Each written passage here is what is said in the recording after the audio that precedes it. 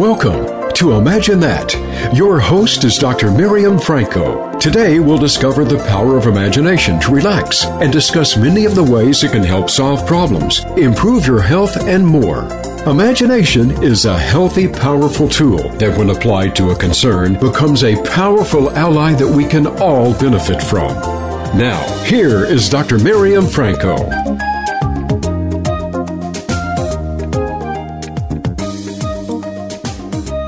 Welcome to Imagine That. I'm your host, Dr. Miriam Franco. As a psychologist and a guided imagery specialist, I have witnessed the power of our imagination to help us reduce pain, let go of stress, prepare for challenging life events, and improve our health and coping. As Albert Einstein said, first we imagine it, then we create it. Each week on Imagine That, I interview healthcare professionals, wellness experts, teachers, artists, and community leaders who apply innovative ways to use the power of the imagination to relax, cope, perform, and learn. Today, we explore the question, do animals imagine? With our guest, Dr. Stephanie Theodorou, a professor of philosophy who has published on theories of consciousness and the realm of animal consciousness. Dr. Theodorou has co-edited an ebook on animal experience and has just completed a TEDx Cape May talk on the topic of reimagining animal consciousness. After receiving her PhD from Temple University in philosophy of religion, Stephanie focused her attention to the study of consciousness and the role of symbolism in cognition.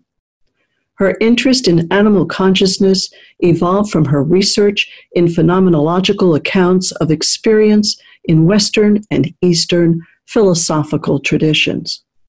She's been teaching at the university level for the past 30 years and has published work on the philosophical implications of the emotional life of animals, metaphor and mind, hermeneutics, and Asian philosophy.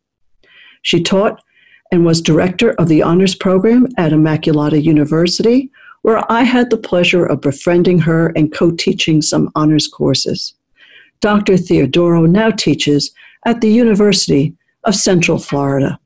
Welcome to Imagine That, Stephanie, and thank you for joining us today. Oh, you're welcome. It's such a pleasure to reunite with you. Yes. It's great. Many, many years of friendship and sharing ideas, and look where it's led. Yes. So I know something about your background, but for our listeners, how did you first get interested in whether animals, especially ones with higher ordered thinking capacities, how animals think and emote, perhaps like us?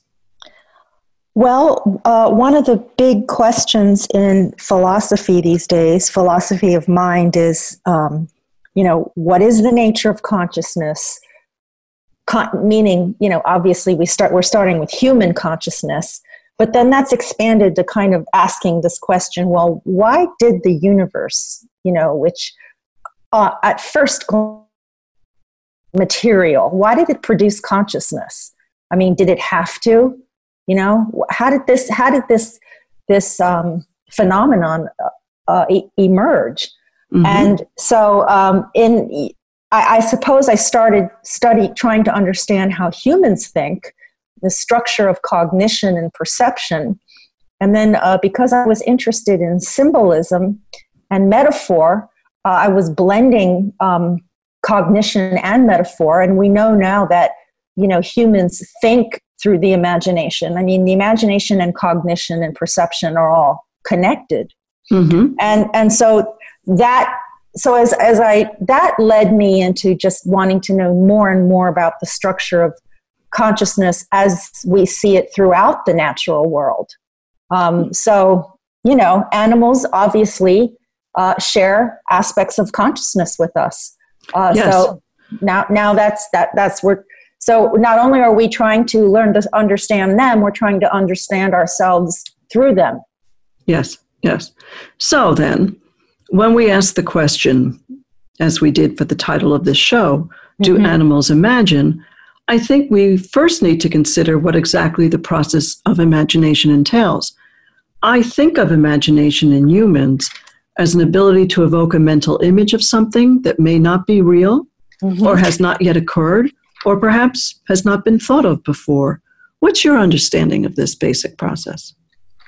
I would say that's where we start. Absolutely. Okay. Absolutely. Okay. Yes. And I would add that, well, as we get into it, we can talk about how imagination follows from perception and memory and problem solving. Go ahead. Okay.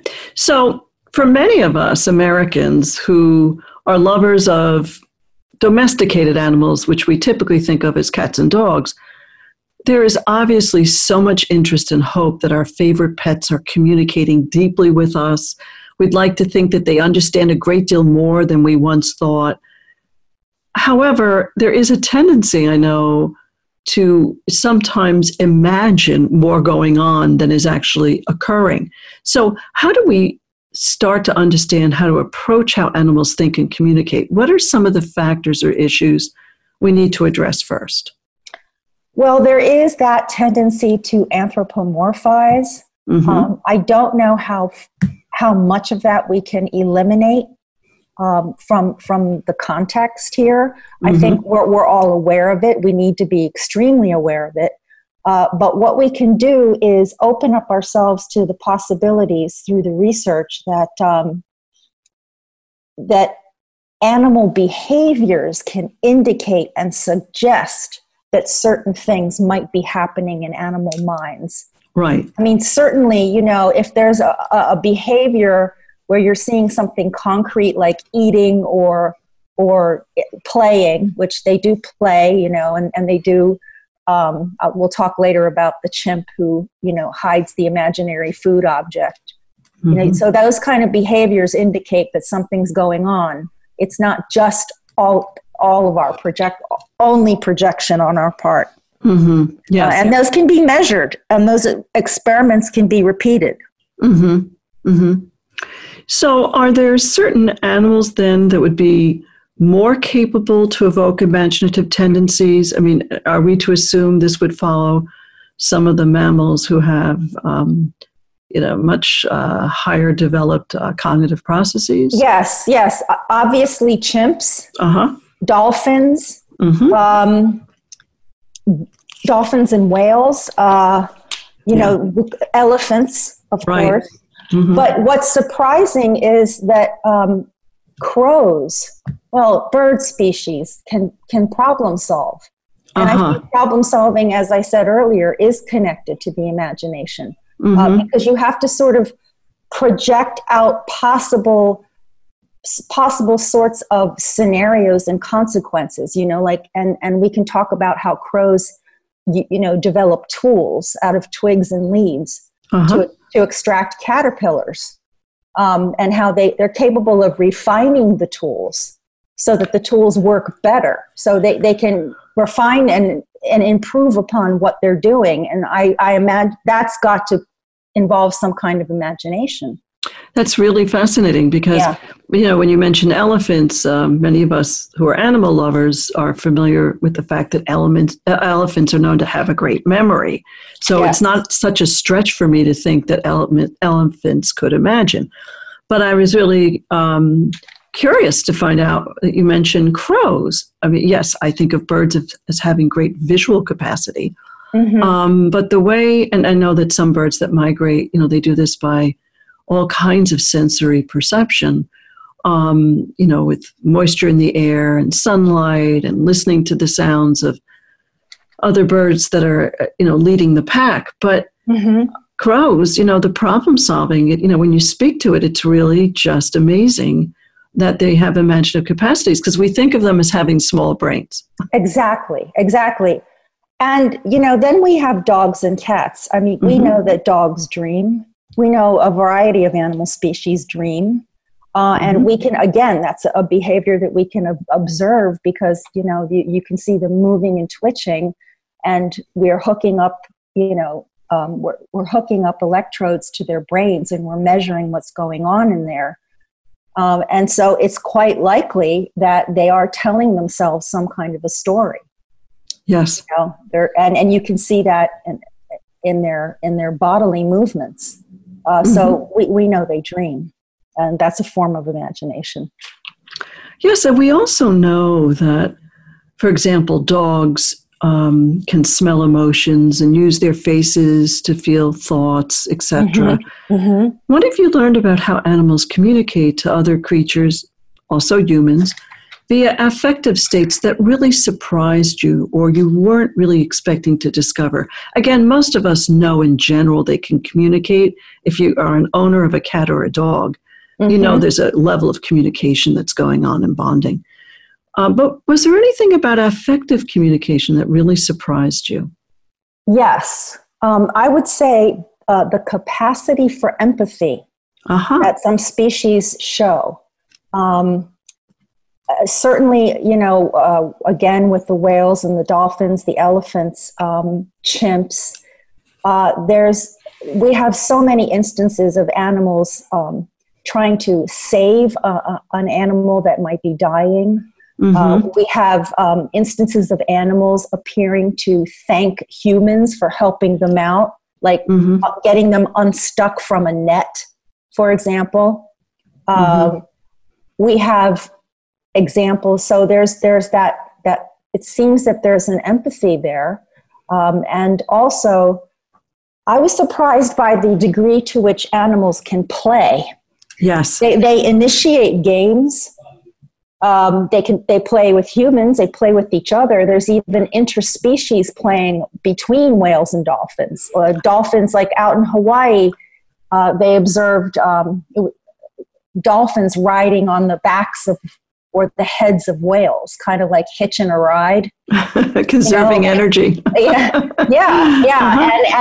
And they even, they've been known to surf, you know, play in the waves. Dolphins play with seaweed. So that surprised me. The extent to which they're capable of devising games. And of course, it's not so surprising when we're thinking about chimps, but chimps can do sort of more elaborate things. There's the instance of Kokomo, the chimp who took was carrying around a log as if it were a baby, right? So that they'll play with toys, and they'll treat the toys as if they're real things. So the chimp was treating this as if it were a baby. Another bonobo, Kanzi, was hiding invisible objects under leaves. Stephanie? Yes? I don't want to miss this monkeying around. We're about to take our first commercial break. Let's get back to this playful, imaginative play after our first commercial break. Okay.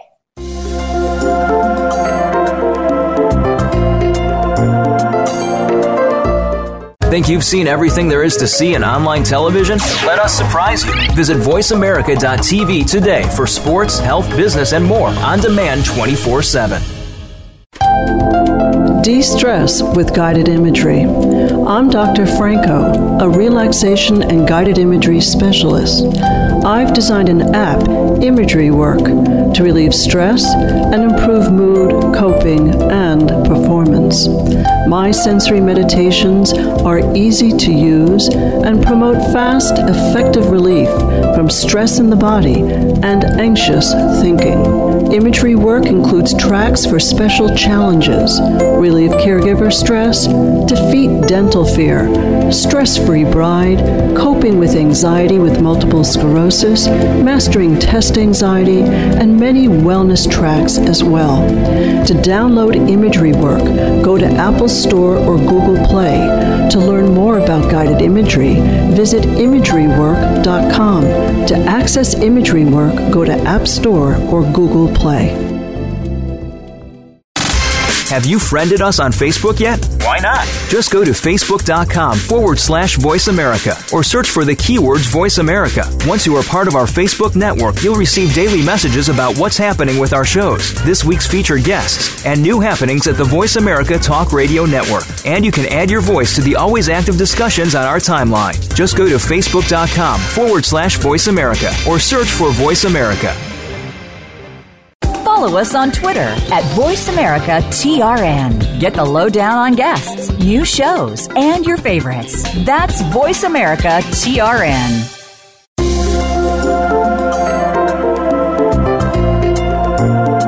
You are tuned in to Imagine That.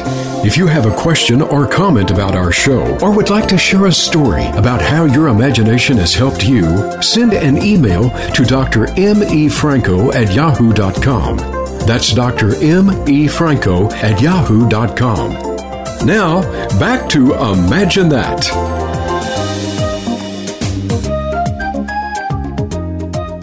Welcome back to Imagine That. I'm your host, Dr. Miriam Franco. My guest today is Dr. Stephanie Theodorou, a professor of philosophy at the University of Central Florida. And we're discussing today how animals communicate to other living creatures and whether they have an imagination or imaginative capacities. Dr. Theodorou has co-edited an ebook on animal consciousness, which you can find at livingbooksaboutlife.org. And she's just completed a TEDx Cape May talk on reimagining animal consciousness. If you'd like to learn more about this TEDx talk, you can visit tedxcapemay.com. And if you'd like to learn more about Dr. Theodorou's publications, you can contact her at stephanie.theodorou, Theodorou, at ucf.edu. In our last segment, Stephanie, you had shared some wonderful anecdotes about how chimps, dolphins, whales, perhaps even elephants have capacities for very evocative play.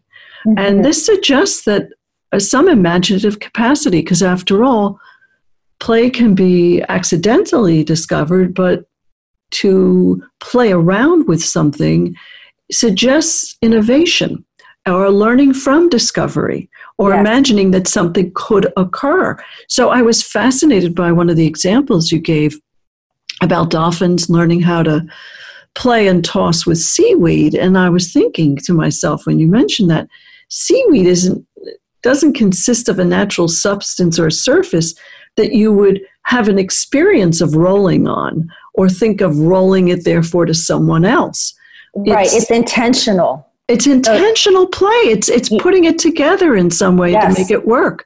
Yes. So that's so suggestive of imaginative play. And I know you can speak to more of this in a second. I know as a therapist that the work of children is play, because play is not only enjoyable, play is how their minds get organized as well as language and play. So could you speak more to animals playing and their imaginations? Well, sure. Let me give you yet another example. This one is probably very well known, very, very common. People know about Coco, a female gorilla that was trained in sign language. And so she actually was able to, she had dolls, and she would pretend that they were her friends. She would pretend to nurse them. She used sign language with them. She would put them into scenarios with each other. And then she even did something really, really funny and fascinating with her caregiver. She sort of tried to play a joke with her caregiver. There was a picture of a bird in a magazine, and I think the Coco was, signing to the caregiver, "Oh, I'm not a gorilla, I'm a bird," right? and then said, "Yeah, and you're a bird. Ha ha, we're both birds," And then Coco pointed out, there was a card there that said "fake bird clown," saying, I'm playing a joke on you. Like, this is a joke. Ha ha. So that was pretty shocking to me. It's shocking to me as well. Yeah. And I was thinking about, I remember my own daughter and other small children playing with dolls, knowing they weren't real people, but, treating them as if they were animate and imagining all kinds of scenarios and things going on. Mm-hmm. And Coco clearly knew these were not baby gorillas. Well, yes, she knew. But in general, one kind of really ambiguous area in terms of animal and imagination is we really have trouble knowing how much we really have trouble identifying the degree to which they can tell the difference between illusion and reality, between fiction and reality. Mm-hmm. So I think that Coco knew. Mm-hmm. But it's not always so clear in other animals. Mm-hmm. I think I mentioned the bonobo? Yes, I did. Kanzi, who would hide pretend objects under leaves and then pretend to eat them. So now what is that behavior?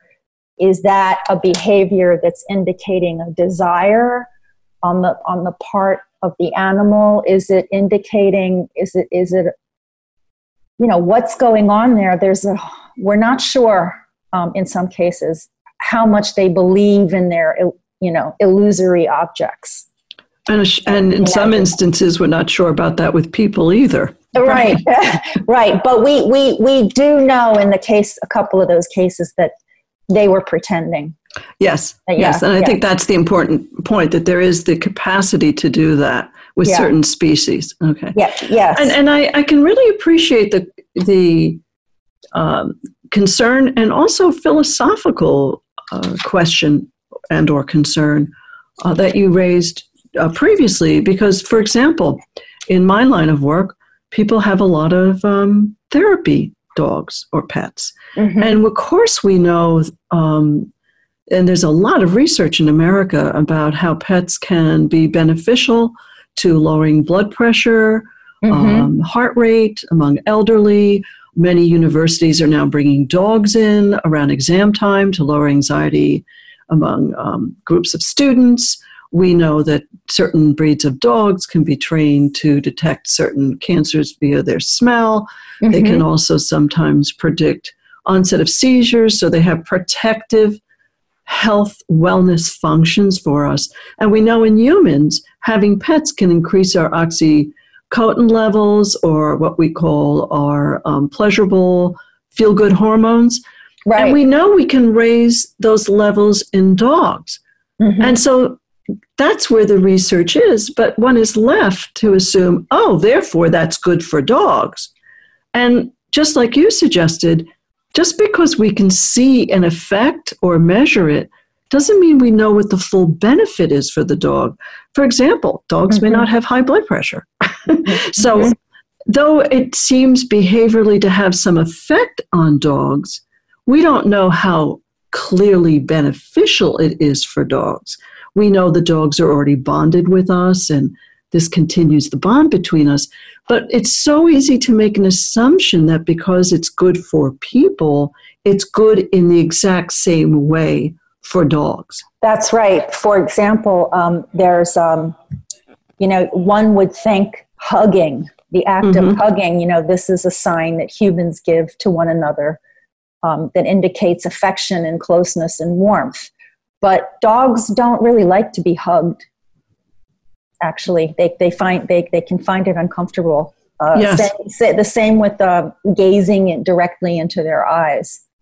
Uh-huh. Now it depends on the relationship that you've established with the dog. I mean, if the dog knows you well, then you can have that kind of gazing, that uninterrupted gazing, and it wouldn't be considered a threat. But it could be considered a threat to a dog that does not know you. Doesn't know your gaze, like a glare. Yeah. Well, in humans, if you really didn't speak a common language and didn't have common symbols, if you were to greet a human, a stranger, with a big smile, like a hard smile, they may see that as threatening, not friendly. Exactly.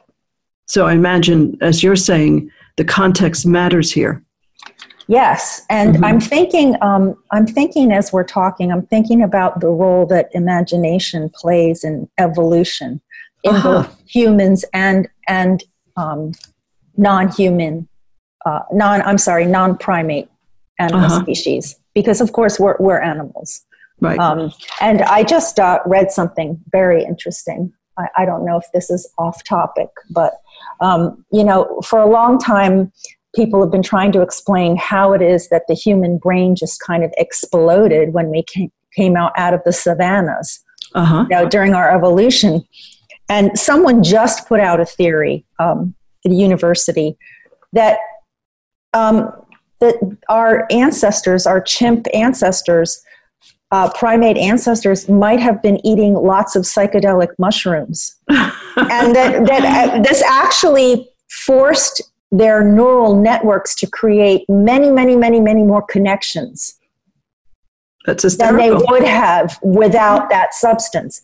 And I guess where I'm going with this is just linking imagination to remembering that imagination is linked to perception, and that it all depends on how the various regions of the brain, at least 12 regions, connect up in a human being, at least 12 regions, so that they're all working together. And I would think that the tougher the challenge in terms of solving a problem in the environment as we're evolving, the more challenging the environment is, the more it would force the species, whatever species is dealing with whatever problem, to come up with new configurations and new connections between neural networks. So the imagination, plays that's really the evolutionary benefit of having imagination. Yes, and we know that hardships, having to face a hardship, like maybe it's the weather gets more severe. Right. If something's not working, forces us to keep repeating and trying things in different ways because of the threat of duress that would ensue. And I imagine that's the case with some animals as well. The other thing, as we're talking, I'm thinking also about the role of imagination in the production of culture. I'm aware, though, that we have another commercial break, so let's return to the role of imagination in the development of culture in our next segment.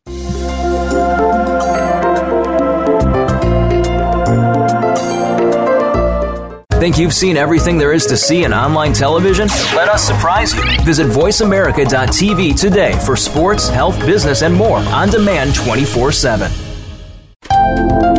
De-stress with guided imagery. I'm Dr. Franco, a relaxation and guided imagery specialist.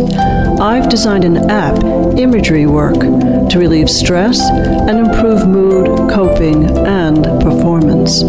My sensory meditations are easy to use and promote fast, effective relief from stress in the body and anxious thinking. Imagery Work includes tracks for special challenges, relieve caregiver stress, defeat dental fear, stress-free bride, coping with anxiety with multiple sclerosis, mastering test anxiety, and many wellness tracks as well. To download Imagery Work, go to Apple Store or Google Play. To learn more about guided imagery, visit imagerywork.com. To access Imagery Work, go to App Store or Google Play. Have you friended us on Facebook yet? Why not? Just go to facebook.com/Voice America or search for the keywords Voice America. Once you are part of our Facebook network, you'll receive daily messages about what's happening with our shows, this week's featured guests, and new happenings at the Voice America Talk Radio Network. And you can add your voice to the always active discussions on our timeline. Just go to facebook.com/Voice America or search for Voice America.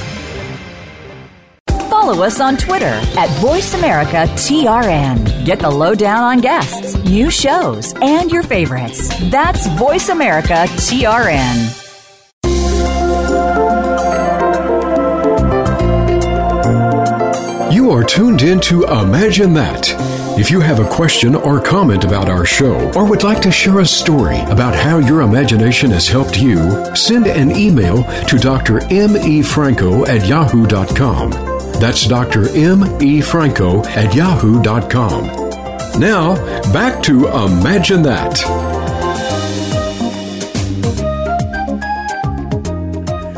Welcome back to Imagine That. I'm your host, Dr. Miriam Franco. My guest today is Dr. Stephanie Theodoro, a professor of philosophy at the University of Central Florida, who has written and published on animal consciousness. If you'd like to learn more about Dr. Theodoro's edited ebook on animal experience, you can visit livingbooksaboutlife.org.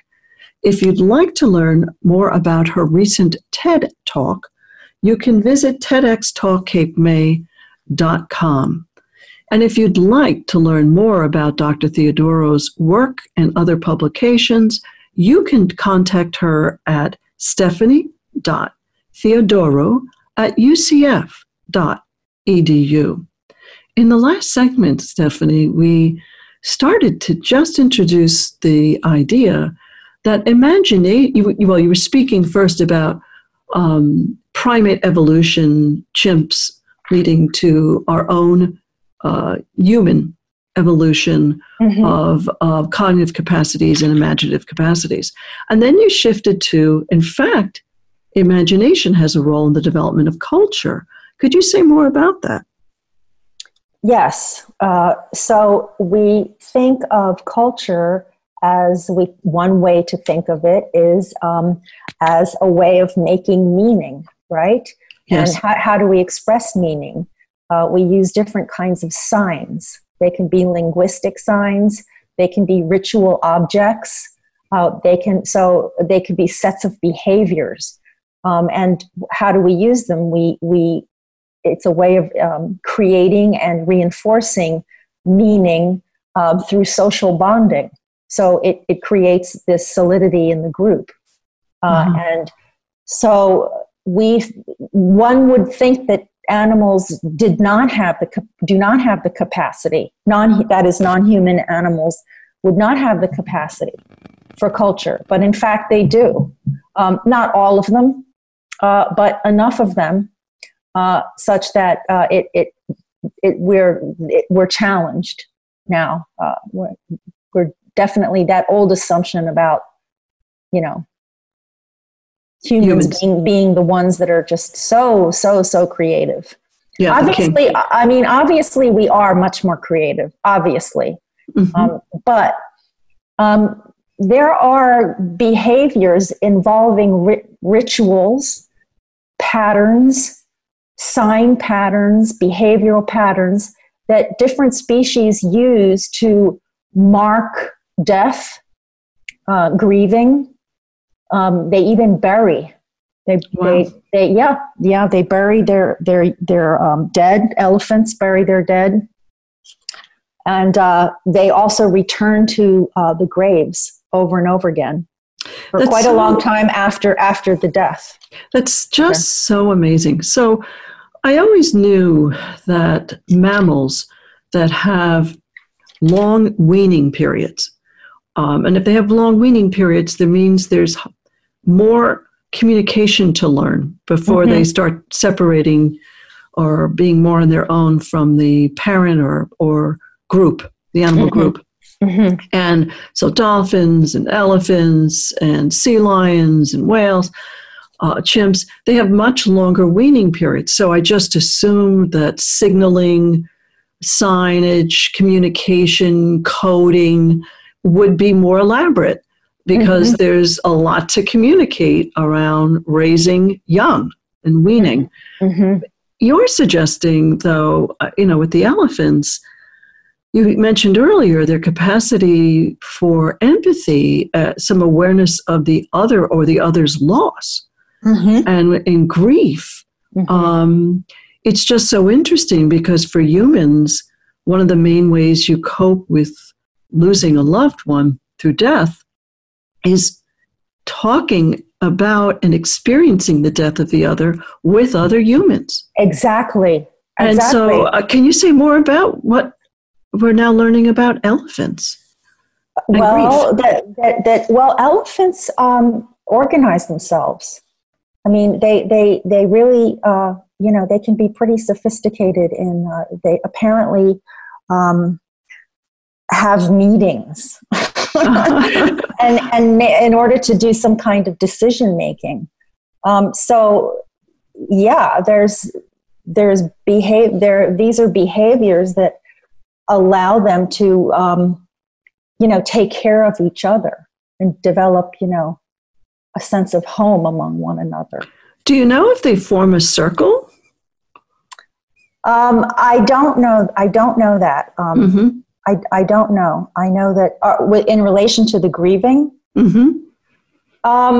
something like that. I mean, they caress, they touch the bones of their dead with the trunks, and then they will put leaves and dirt on the bones, burying them. Other species also have been known to bury their dead, which is very interesting. Very interesting. Yeah. I mean, what is that? What's going on there? Right. I mean, certain human groups don't bury. Only some do. Right. Or they may burn, but that's really, really now. And there's another instance. I don't know if you could call this. I mean, I suppose you could say, of course, dancing is a form of culture. But chimps do dance.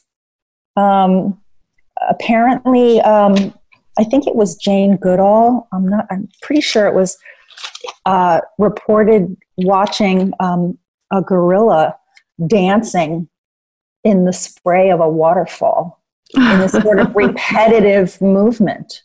A dance. Yeah. So and I would say dancing is a form of culture. I mean, what is the purpose of dancing? Well, it's dancing in human culture is an art form that by watching and participating in the dancing, through the medium, you're experiencing some theme. For example, there are warrior dances before war. There are dances that accompany certain rites and ceremonies, as does food.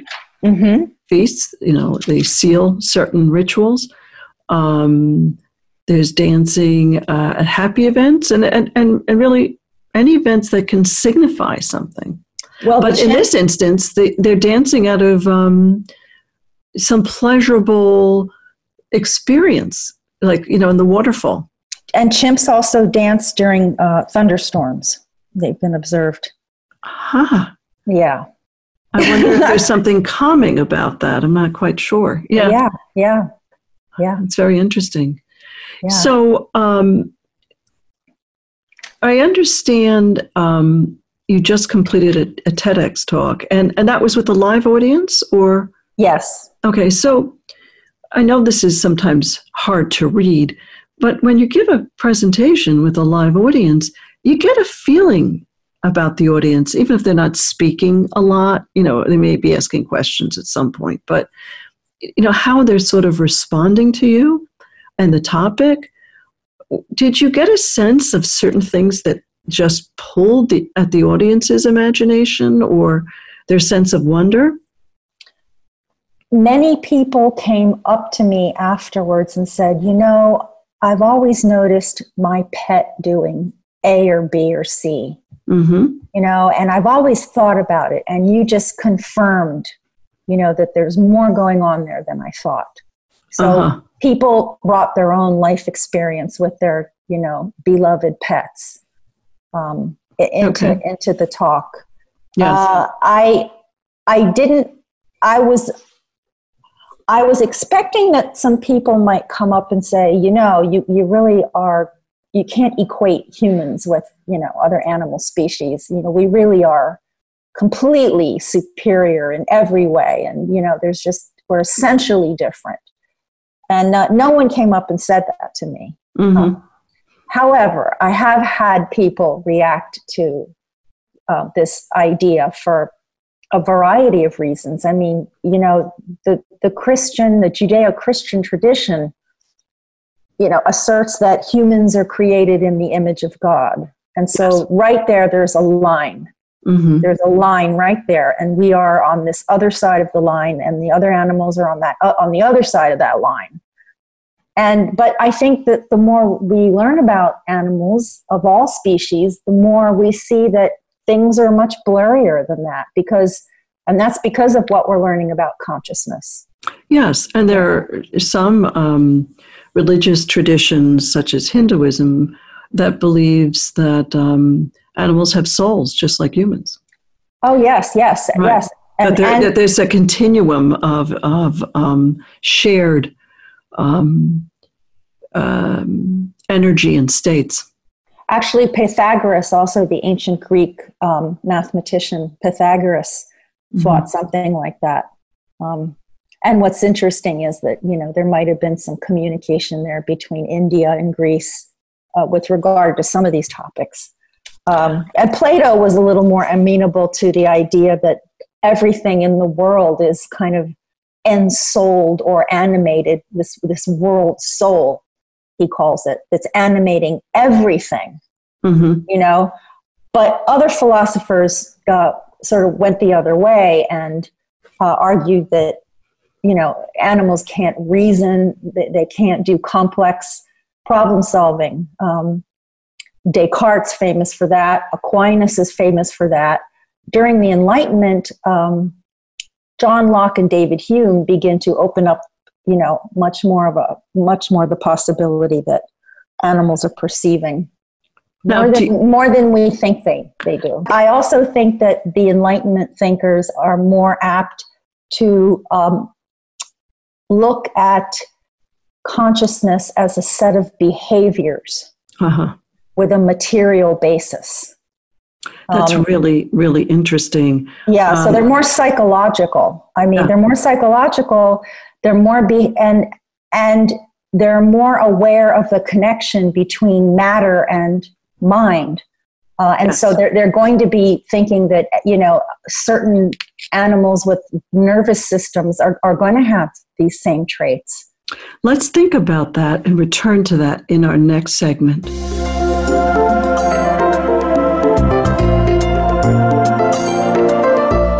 Think you've seen everything there is to see in online television? Let us surprise you. Visit voiceamerica.tv today for sports, health, business, and more on demand 24/7. De-stress with guided imagery. I'm Dr. Franco, a relaxation and guided imagery specialist. I've designed an app, Imagery Work, to relieve stress and improve mood, coping, and performance. My sensory meditations are easy to use and promote fast, effective relief from stress in the body and anxious thinking. Imagery Work includes tracks for special challenges, relieve caregiver stress, defeat dental fear, stress-free bride, coping with anxiety with multiple sclerosis, mastering test anxiety, and many wellness tracks as well. To download Imagery Work, go to Apple Store or Google Play. To learn more about guided imagery, visit imagerywork.com. To access Imagery Work, go to App Store or Google Play.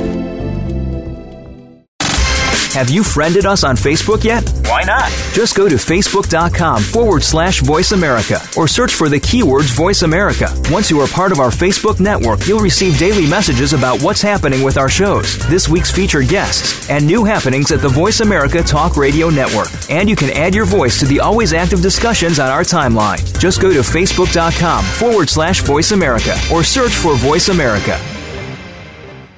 Follow us on Twitter at VoiceAmericaTRN. Get the lowdown on guests, new shows, and your favorites. That's VoiceAmericaTRN. You are tuned in to Imagine That.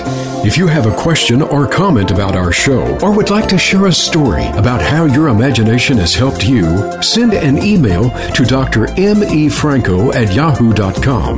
That's Dr. M.E. Franco at yahoo.com.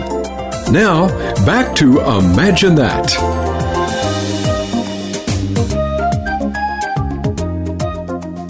Welcome back to Imagine That. I'm your host, Dr. Miriam Franco. My guest today is Dr. Stephanie Theodorou, a philosophy professor at University of Central Florida. She's written and published on animal consciousness and the philosophical implications of the emotional life of animals.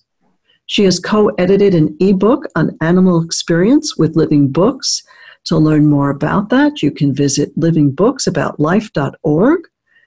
If you'd like to learn more about this topic and other publications and research, you can contact Dr. Theodorou at stephanie.theodorou@ucf.edu. And if you'd like to visit Dr. Theodorou's TEDx Talk, Cape May TEDx Talk, you can visit tedxtalkcapemay.com. Dr. Theodorou, in our last segment, we were talking about some of the well-known philosophers and their question regarding whether we are superior to the animals or animals are, where are they vis-a-vis us in terms of capacities. Mm-hmm. And you also mentioned that some of the members of the audience at your TEDx talk in Cape May came up to you after your talk and were very interested about how your discussions affirmed what they already felt or perhaps suspected about their pets. Mm-hmm. But I'm interested now in a different framework and question for philosophy and your philosophical research, which is, what do we learn about ourselves by studying animal consciousness first and foremost, and also perhaps the broader question of consciousness itself? We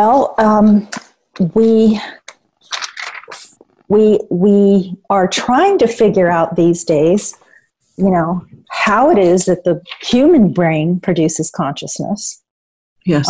And we do that by studying one way that we learn about that is by comparing what's going on in the human brain to what's going on in other species' brains. And we're measuring communications between regions of the brain, as they join as neural networks in the brain speak to one another, through channels and signals. So we're, just as we can measure the electrical activity and the physiological changes in our own brains, we're doing that with other species. And we're getting pretty good at being able to map out how it is that certain animals can project physical activity patterns in their sleeping and waking cycles as they're, let's say, learning to move through a maze or something like that, learning some kind of behavior. I'm thinking even of, they did this with rats, I believe. And so what that shows is that as we're studying non-human brains, we're learning something about the mechanisms through which we learned to think. The evolution of thinking, cognitive mapping. And part of cognitive mapping, and this is linked to the imagination, is, it's sort of, any animal has to sort of figure out, well, if I do this or that, then X, Y, and Z is likely to follow. What's the best possible outcome given a scenario? So animals need to make choices, in response to certain things that are going on around them. And that's, so cognitive mapping is a way of sort of figuring out that learning process. And so that's how we know that animals are doing some of this. Mm-hmm. Now, the other thing is, though, that we always assume, and in general, it seems like the bigger the brain, the more complex the thinking. in any animal. But we know that bees can do some kind of computation, and they're tiny, right? Yes. I don't want to say too much more about that other than, it seems counterintuitive. How can this tiny organism do this kind of, mathematical kind of problem solving? But apparently they can. In fact, there's a lot of research going on about bees right now. Yeah. I don't know if partly it's because the bee population is decreasing, but an awful lot of interest in how they communicate and even, so to speak, criticize, give feedback so that things are then done differently. Yes. Yeah. Learning from the past, self-correcting. Right. Yes. But learning from another bee. Yes. Oh, yes, yes. Well, animals can teach each other how to hunt. Right. Whales and dolphins teach each other how to hunt. So there you go. Yeah, definitely. There's lots of teaching going on. So your question was, what can we learn about ourselves? I suppose we're still looking at how it is that that neural networks organize themselves in ways that give rise to certain kinds of cognitive processes, affective processes, aesthetic experience, the development of empathy, morality, things like that. So I suppose the more we learn about them, the more we learn about non-human animal consciousness, the more we can maybe figure out how we're different. Yes. Not similar, but different. Yes. And so if you had a magic wand, what would you like to study more of, if you could, at this moment in time?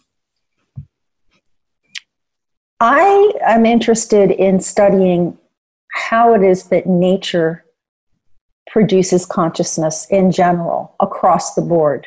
So the origins of consciousness itself, or actually, yes. Yes, and I've been doing some reading on that. I know that physicists at MIT are even trying to, they're trying to explain it mathematically now. And so there's debates about whether consciousness arises from, does it have to arise from something matter that we associate with space and time, or is consciousness somehow arising from something that's not spatial and temporal, but mathematical in some other way? And then that's linked back to quantum physics and, what happens with quantum gravity and things. So I'm just interested in how people are trying to, formulate the relationship between time, space, matter, and consciousness. Well, unfortunately, Dr. Theodoro, the relationship between time and space today in our broadcast is about to end. But I want to thank you so much for joining us today. And if you'd like to learn more about Dr. Theodoro's work, you can email her at stephanie.theodoro@ucf.edu. And again, thank you, Stephanie. If you'd like to learn more about her edited ebook on animal experience, you can visit livingbooksaboutlife.org. Please join me next week on Imagine That, when I'll interview Shrinks on Third, a podcast series developed by two Philadelphia psychologists who co-host that series. Dr. Julie Mayer and Cindy Ariel will share their motivation to develop this unique podcast series that spotlights diverse and underrepresented people working to create positive social change. Imagine that.